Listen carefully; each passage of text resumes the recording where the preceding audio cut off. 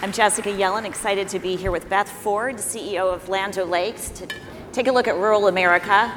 Beth, thank you for being here. Thanks for the invitation. I heard Land O'Lakes when I was asked to do this, and I thought, great butter. Thank you. Number one leading butter. Butter is back, people. Fat is healthy.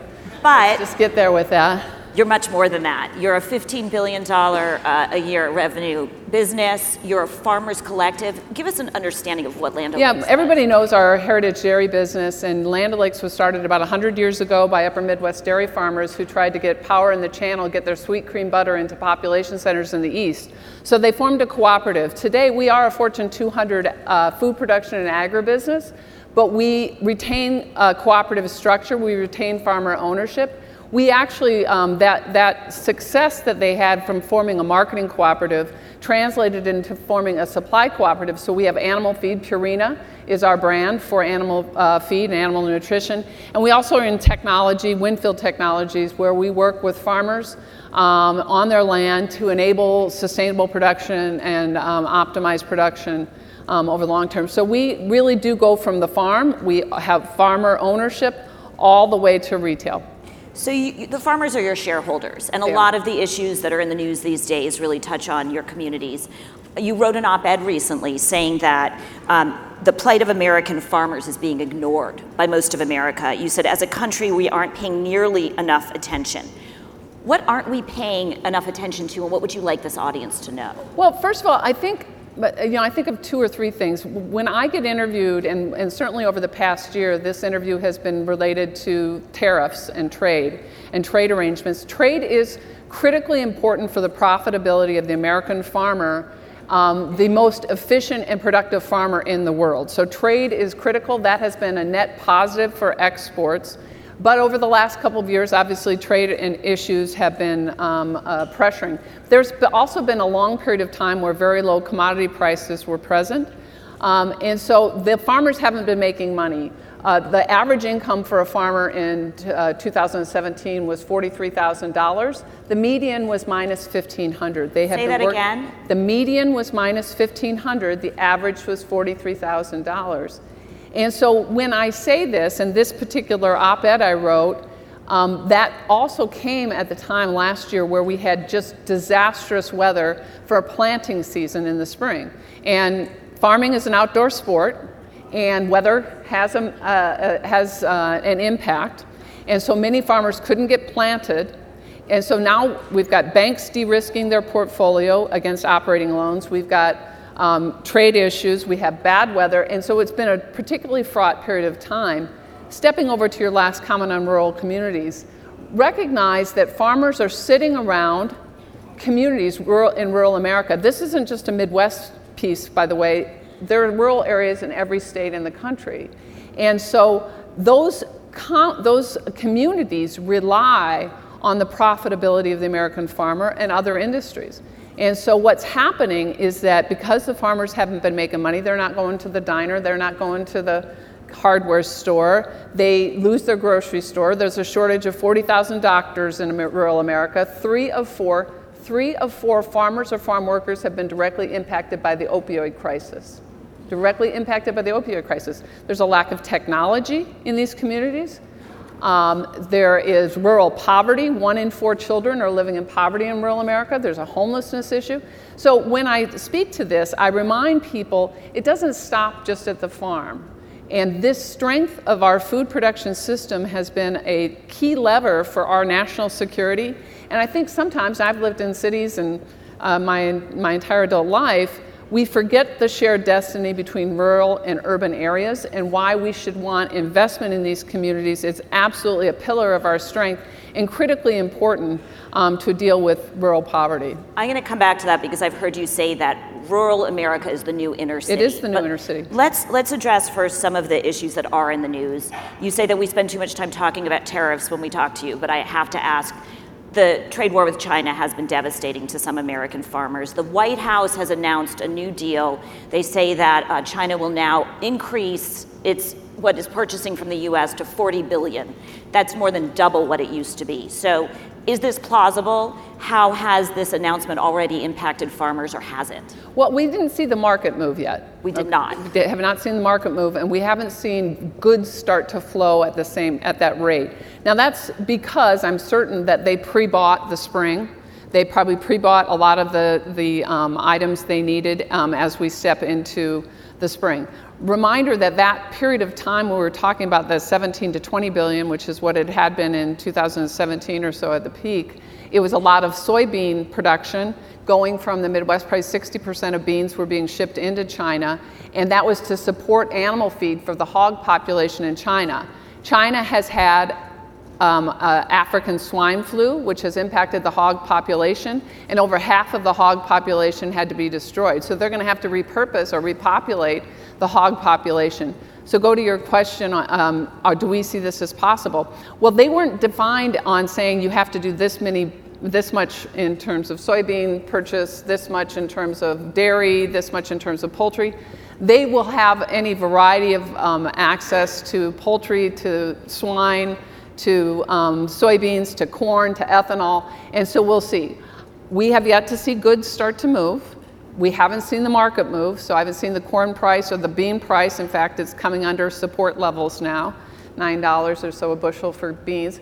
And so I haven't seen goods start to move yet, but I know that there is a focus on saying we're going to go ahead and see goods move. Is there a sense of relief? I mean, one of the things I've read and heard is that China created new relationships. You know, the American farmer worked hard to get these relationships, or they're selling into China, and now they're buying from Brazil. Like, are they going to break that deal and start buying from the US? I think that's the question. I mean, all of us in business, I mean, just human nature, you have a relationship, and then that relationship goes through bumps, it's severed, and so now there are other supply paths in the marketplace. We're going to see. Those relationships were strong. We've seen Chinese delegations in different farm states. We're hopeful. What I would say is that farmers don't want handouts. I don't know any farmer who wants a handout. You're talking about the subsidies. They want no subsidies. They want a competitive marketplace. They want to compete. And so I would say my bet is on the resilience of the American farmer in terms of reconnecting that relationship to get goods moving. I feel like I can't talk about doing business with China without asking about coronavirus. Is there any way in which this virus will impact the farmers in the U.S.? Well, I mean, you certainly see you see businesses starting to shut down in China. Transit and flow of goods is starting to taper off. I don't know that any of us know what's going to happen, and I'm not sure we have the clear picture yet. I would guess we probably don't. Right. None of that operating environment, that disruption in an operating environment, is favorable for any industry. Not forget agriculture. I could go front to back in any industry, and China's a huge economy. So we're going to see. We're trying to look and make sure our folks on the ground understand what's happening. We're all waiting to see with coronavirus. Yeah. Let's talk quickly about the trade agreement the president signed this week, and then move on to some ag-specific things. Okay. He made a deal with with Mexico, a new trade agreement. And I understand, I didn't realize this till we spoke earlier, Mexico is our biggest market for dairy and corn? Dairy and corn. It's the number one dairy market, the number one corn market for exports. It's a number 3 cattle market for Mexico. Mexico is a huge trade partner, and that has been advantageous. I think the start of NAFTA, there was probably $8 billion in exports for agriculture, and it moved up to over $40 billion during the process of NAFTA. Canada is an important market as well, and dairy, really we've got more dairy access. It's not huge into Canada. Really it leveled the playing field for some price support they were offering farmers in dairy in Canada. So it's some relief. Yeah, it was distorting the marketplace. There is some relief. Listen, getting trade arrangements, understanding the certainty, stabilizing the operating environment, that's great. Now if we could just get some decent weather, that would be helpful. Let's talk about a topic that's near and dear to this audience's heart, which is ag tech. Mm-hmm. when I was doing my research, I learned that there are facial recognition programs for cows. Right. Why? And what are some of the other fabulous ag tech realities? Well, we really, with our Winfield technology business, we use satellite technology, we use data silos, predictive models, all of the things that you know that businesses use. That the facial recognition piece was because we can use that capability to look and say, what should a cow's weight be? What is their structure? Do we see an issue in terms of nutrition for that cow? And so you can look across a herd and do a match versus a baseline, and then from that we know, hey, from a priority perspective, you should be paying attention here. We also are able to track. Like this cow's too fat, it needs to eat less? Yeah, I'm not sure I want to have that used on myself or my family, but yes, that is what we do. So we use that, or we look at the nutritional content, the muscle mass, what should the cow be supported with. Do you also use tech to decide what should be grown where, or how much nutrients should be put into what part of the soil? Yeah, and that's, I think, it's very important for the way we think of sustainable food production in the future.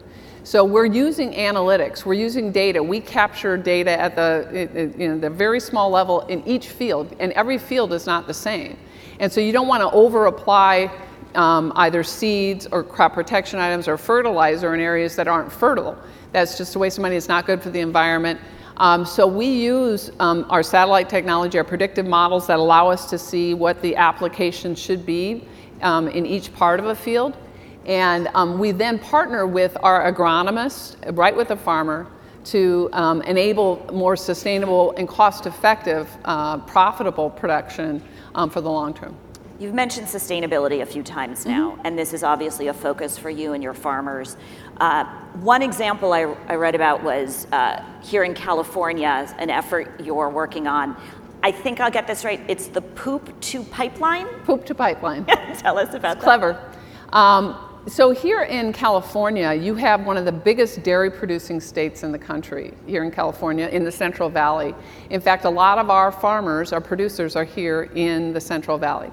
And so at the same time, the state government here was requiring a reduction in methane for greenhouse gas emission and really focused on climate. Will you just explain the methane dairy connection in case people don't know? Methane gas from a cow, and that capture what is the issue, and again that greenhouse gas emission that is causing part of the problem. So cows cause greenhouse gas emission. They're one of the drivers. The number one is, of course, what we all know. It's the use of fossil fuels and transportation and things like that. But animal production and methane, the government here was requiring and requesting a reduction of 40% for methane by, say, 2023.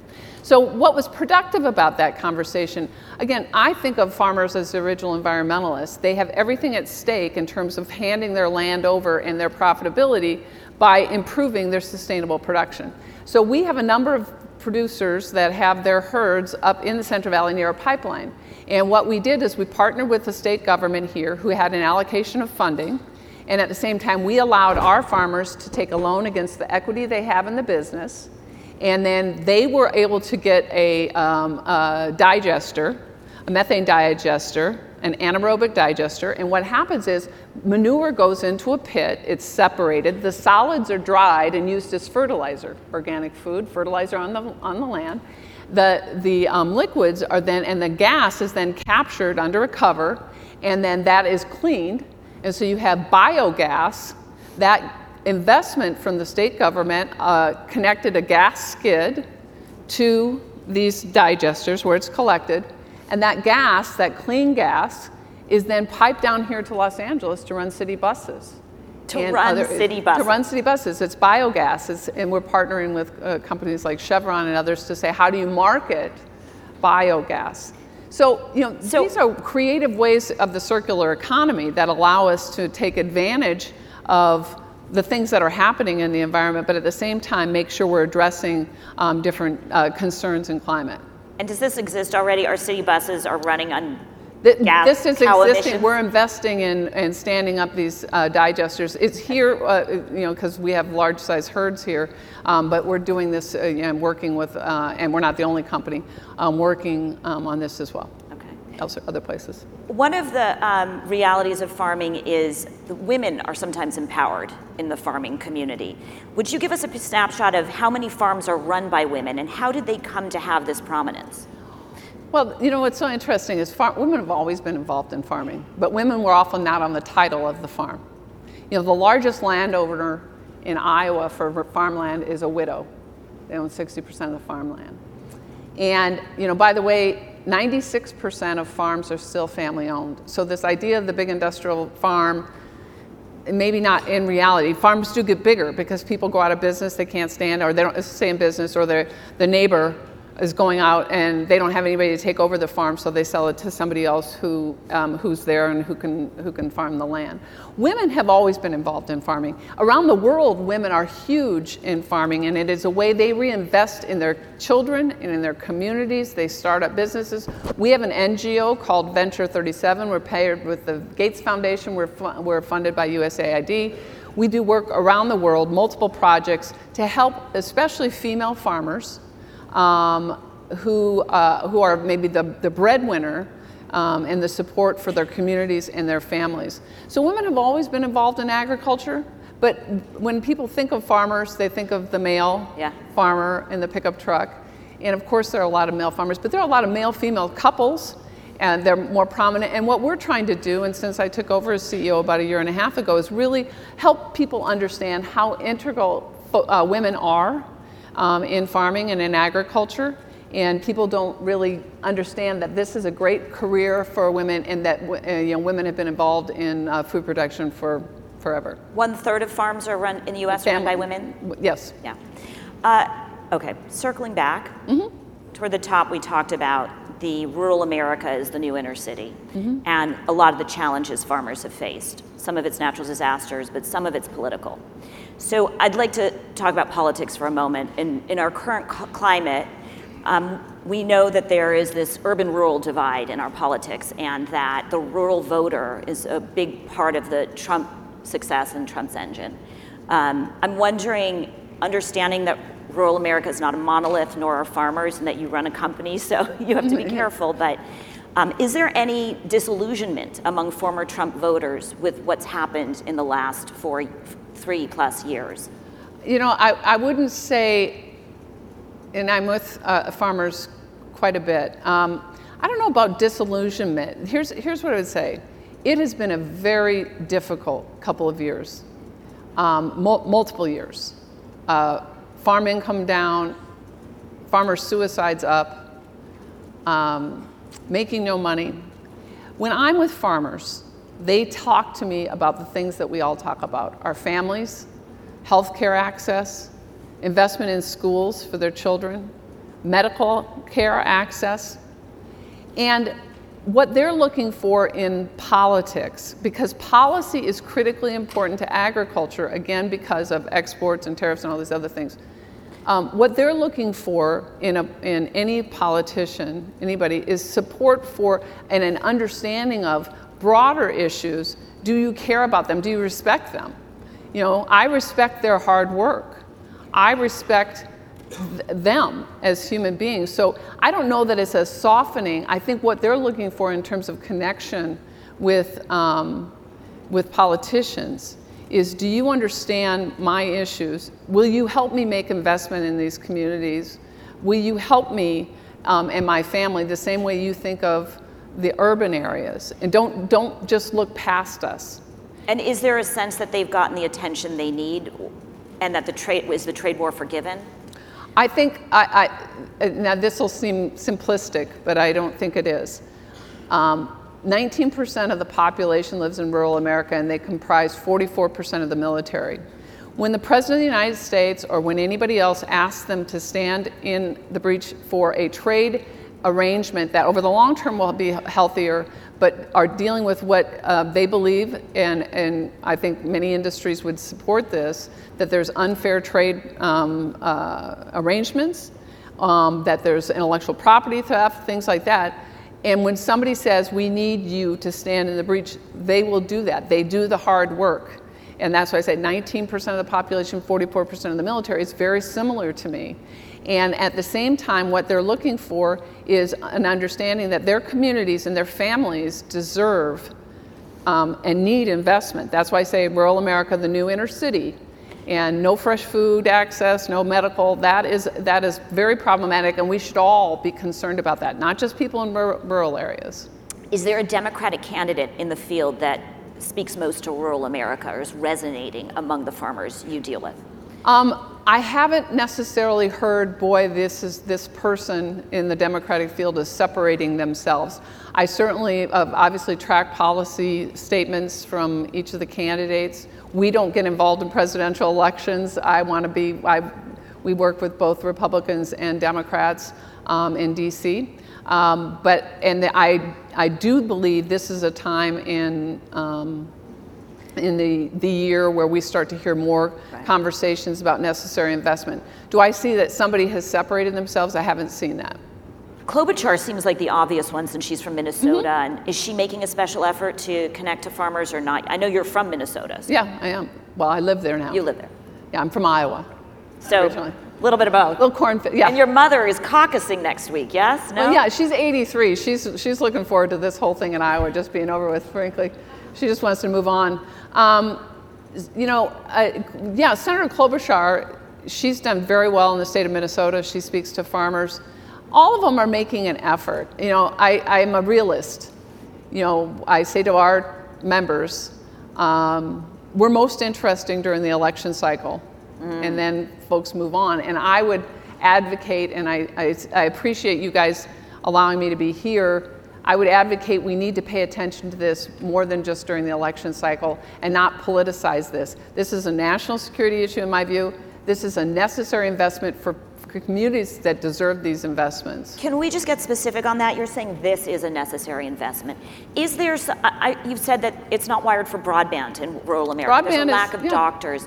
Is there a holistic policy solution you would like influencers to get behind? One enabler, because we can't solve all of these issues at the same time, but we know, all of us, a fundamental requirement is technology access. We should think of it like mail delivery and electricity. We should have a 1930s rural electric initiative. It should go across the country. It's a $150 billion problem, and to me, it is the first infrastructure investment that this administration, any administration, should support.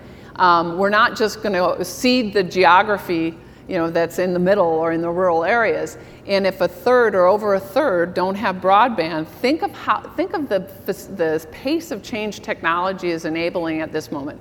Not having access to data analytics technology, that's just stunning to me. And so I've been pushing with my team in partnership. My chief technology officer now, Teddy Bekele, is leading the Commission on Rural Broadband for the FCC, because then you can take advantage of telemedicine, teleeducation.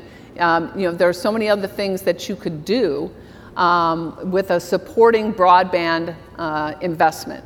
I just saw today the administration and the FCC announced a $20 billion investment, and it's not that that's nothing. I mean, that's real money, but it's inadequate. It's inadequate, we know it. And then I'm constantly with governors, and they're putting something, 10 million in the budget or 20 million. I was here with Governor Newsom, and it feels like we're in the couch looking for the quarters and the nickels, right? And that's not going to get us there. It is going to make us uncompetitive as a nation. We cannot just leave these communities behind. So to me, it's a fundamental policy issue. I'm part of the Business Roundtable. I'm on their board. I'm trying to work with that telecom group or that technology group to say, is there a policy position we can have? Just to put a face on it, you've said before that some of these people are working their farm from early in the morning, and then after hours, they're driving their kids to McDonald's so their kids can do their homework on McDonald's Wi-Fi because they don't have Wi-Fi at home. That's right. So is there a person who's the champion of this? Is there somebody to support? Who's carrying this banner? Is it you? Well, I certainly speak about it a lot. I think it would lack accuracy to say I'm the only one who speaks to it. I think I'm fortunate to have a position like this where I can go and advocate for this, and it is a priority policy decision. that I believe needs to be made. I've heard a lot of different areas, even in the government. The Secretary of Ag has been talking about this, the FTC. We had Chairman Pai at our board meeting. But what I'm trying to do is humanize this. And thank you for using that example. I used that example. I was speaking under a tent in the cornfield in Indiana, and I said, you guys are used to doing this, like you're wiring up your phone, and you're figuring out a way so that you can get this in your cornfield, so that you can be efficient as farmers. And it's not complaining to say this isn't adequate. It's not complaining to ask for investment and request investment. And so I think it's fortunate to be in a position to push this issue and to give voice to it. We need to make people aware. Finally, I want to ask a little bit about you and your biography. It is rare for a woman to be in your position running such a large company. It is even more rare to find a woman who's openly gay in that position. In fact, you're the one. That's it. So, N of one. How has this been a challenge for you, or how have you found it not at all challenging? What lessons can you share with us about being unusual in a position? Yeah. Well, first of all, it's just my life, so I don't really think of it as unique or interesting or different. So, but I appreciate a couple things. Now, I don't want to be just kind of pushing it aside. I think that this is a moment. I have heard from so many people that right when this was announced that I was the CEO, and understand that this was at the time an all-male board, 28 board members. All men. All men. Chose you. Mm-hmm. I had them just where I wanted them. Give us some lessons. That's right. What I would say is, results matter, and I feel connected to them, and that has been beneficial. More importantly, for the community. Anytime I think you can bring your authentic self to work, it's really critically important. And then I've heard from so many parents who say, thank you, because whether it's my child has come out to me, or this gives us hope. I think it's a hopeful moment. I've mentioned the families who've written me. My daughter has come out to me. I can have a conversation with her about her life. But I've had so many times that it's so emotional where I can tell. There was a man who was standing next to me, and I said, I was waiting to come up, and there was a speaker, and I said, oh, let me introduce myself. My name is Beth Ford. And he said, oh, I know who you are. I said, oh, okay.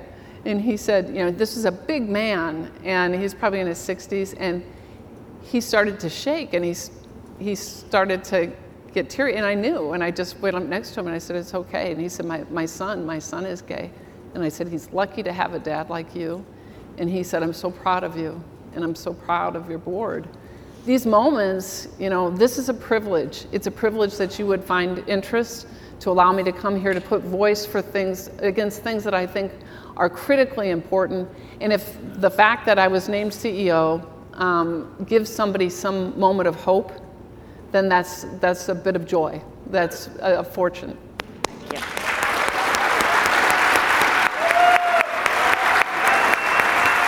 Beth Ford, thank you for being here today and for what you do. Thank you.